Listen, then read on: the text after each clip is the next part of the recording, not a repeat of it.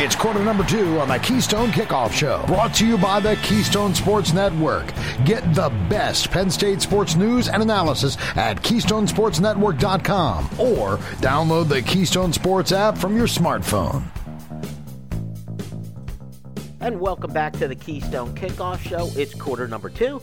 I'm Jim Galante along with Dustin Hockensmith, reminding you this week is the blue-white game. Looking forward to seeing some actual football, although I'm curious, Dustin, to see what James Franklin's going to do with, about 6 healthy offensive linemen. I'm not sure he has enough guys to man both sides. Nevertheless, the blue-white game will go on, and GoPSURV.com is open for the game. That's where you just drive your car to Happy Valley. They will have an RV all set up, ready and waiting for you for the weekend. It's a great time.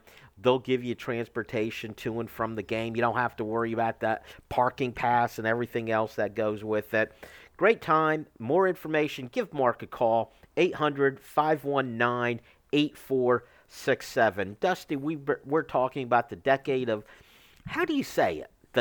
Not the 2000s, because that could encompass the 2010s, 2020s. Is it the aughts, or how do you say it?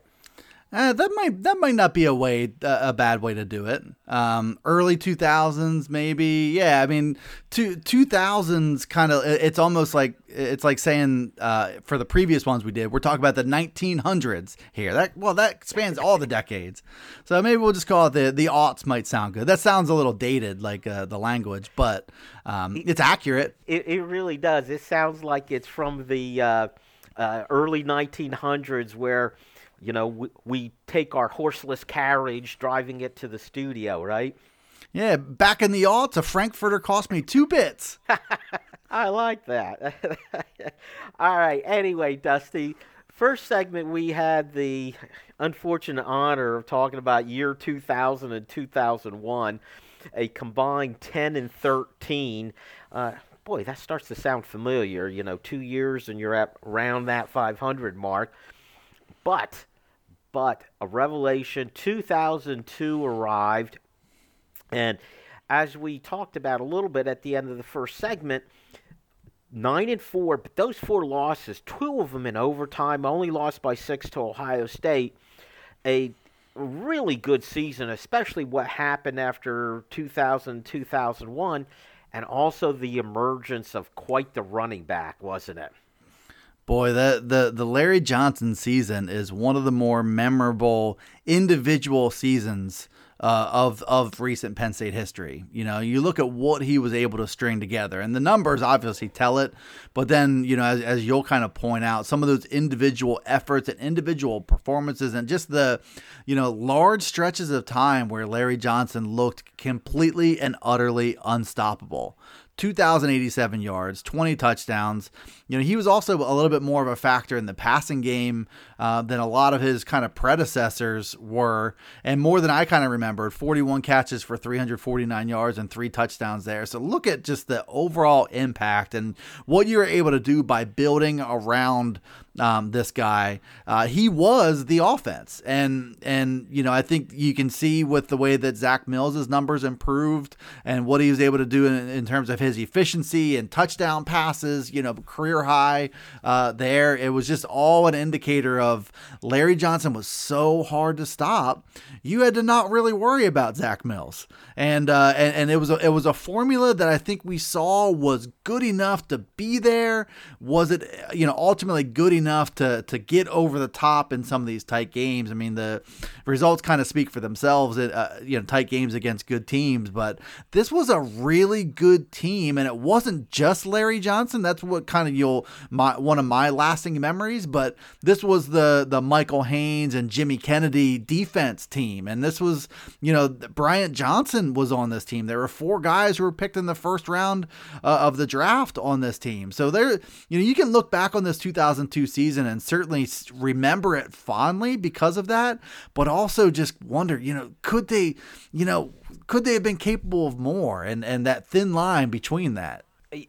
Dustin, I talked about how close they were with those couple overtime losses and all. But the fact is, after suffering through 2000 and 2001, this was such a relief this season to have hope again that I don't want to say, we didn't want the team to win those games, but you just felt so much better. Now, and I forgot to look this up, and maybe while I keep talking here, you could look it up. I forget who won the Heisman Trophy that year, but Larry Johnson, that was a Heisman Trophy winning season. And the memorable game, and I believe it was the last regular season game, was the game against Michigan State. And my lasting image of that game being there, Dustin, was it was Little League football, and Larry Johnson was the first kid who matured. He was bigger, stronger, and faster than everybody else on the field. So you just handed him the ball, and good things would happen. No matter where you handed him the ball, he was a threat to score a touchdown. And I went back and I looked up the numbers for that game because I was just really curious how the reality matches my memory. Well, here you go. Larry Johnson, 19 carries, 279 yards, 14.7 yard average per carry, 4 touchdowns on runs of 11 yards, 78, 11, and 38 at halftime. It was 48-0 at halftime. As the old coach once said, they put up 100 in the first half. And Larry Johnson didn't play. In fact, I think he was pulled out in the last possession of the first half. And as a team, they carried the ball 50 times. They threw the ball only 13 times and were able to score 48 points in the first half alone, Dusty. This is that's Hall of Fame numbers in one game. And it just makes you wish that team was just a wee bit more competitive in the first half, that you could have seen Larry Johnson maybe take a run for, I don't know, 300, 400 yards, whatever he was capable of doing. Clearly that defense wasn't capable of stopping him. And then, Mike Gasparotto averaged almost 6 yards per carry against that fearsome unit. So, can kind of show you where that defense was. But it is funny seeing, Zach Mills 5 out of 10 for a game passing. Michael Robinson came in with 3 out of 3. To circle back, the 2002 Heisman Trophy, Carson Palmer won it. And here's just a few names that are kind of a blast from the past, the list.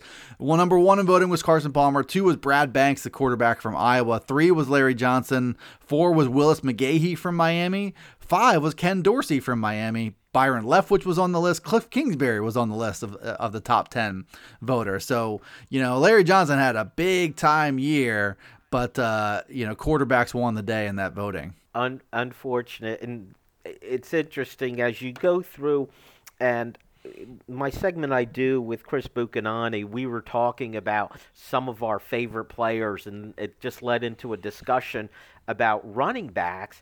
And it may have even been off the air, I'm not sure. But if you start listing, top 10 running backs, you're going to leave off someone very significant.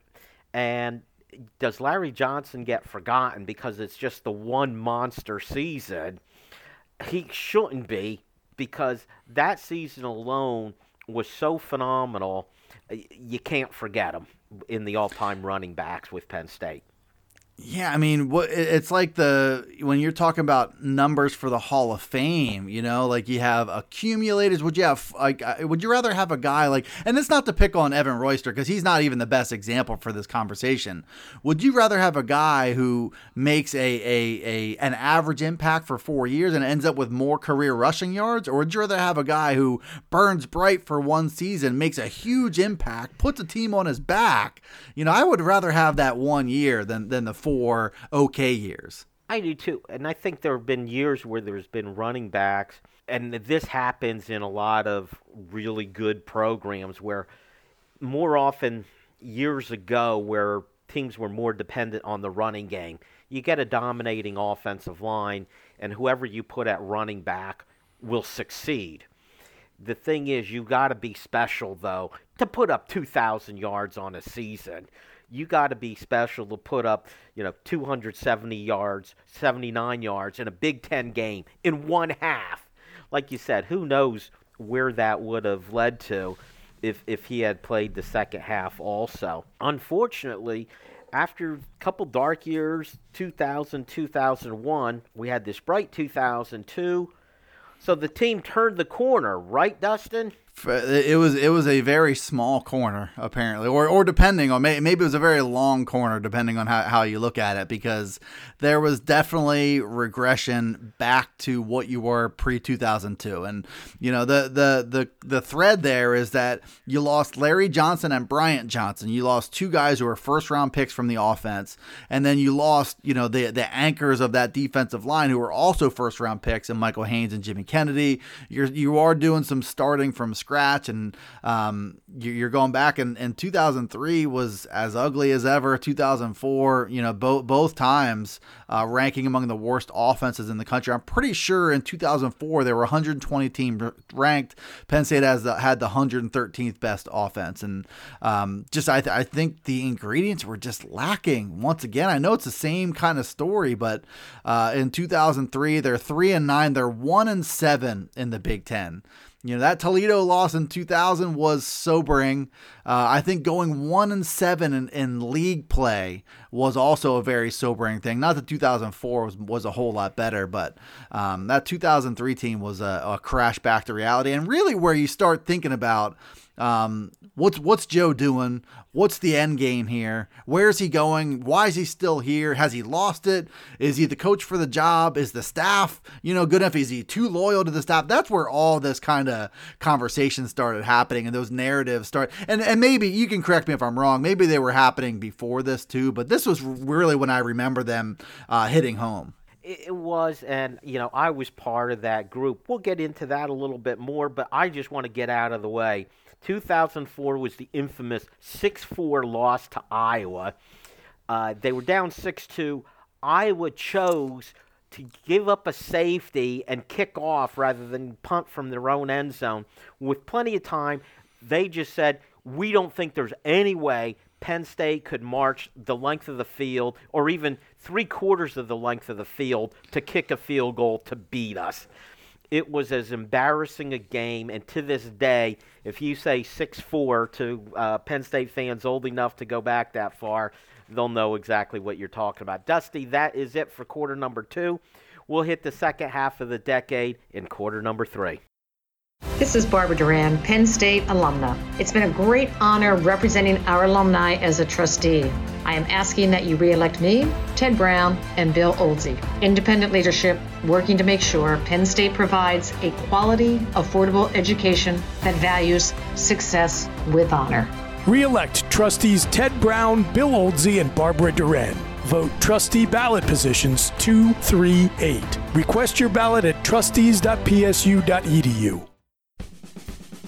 This is Jim Galante from the Keystone Sports Network, letting you know there's nothing like going on the road with your favorite team. I'm pleased to announce that KSN, along with Collegiate Athletic Travel, the leaders in athletic travel for 50 years, is offering a trip to Auburn this fall for the Nittany Lions versus the Tigers. Charter flight, accommodations at the team hotel, and transport to and from the game are included. Go to athletictravel.com or call 800-788-4414 for all the information.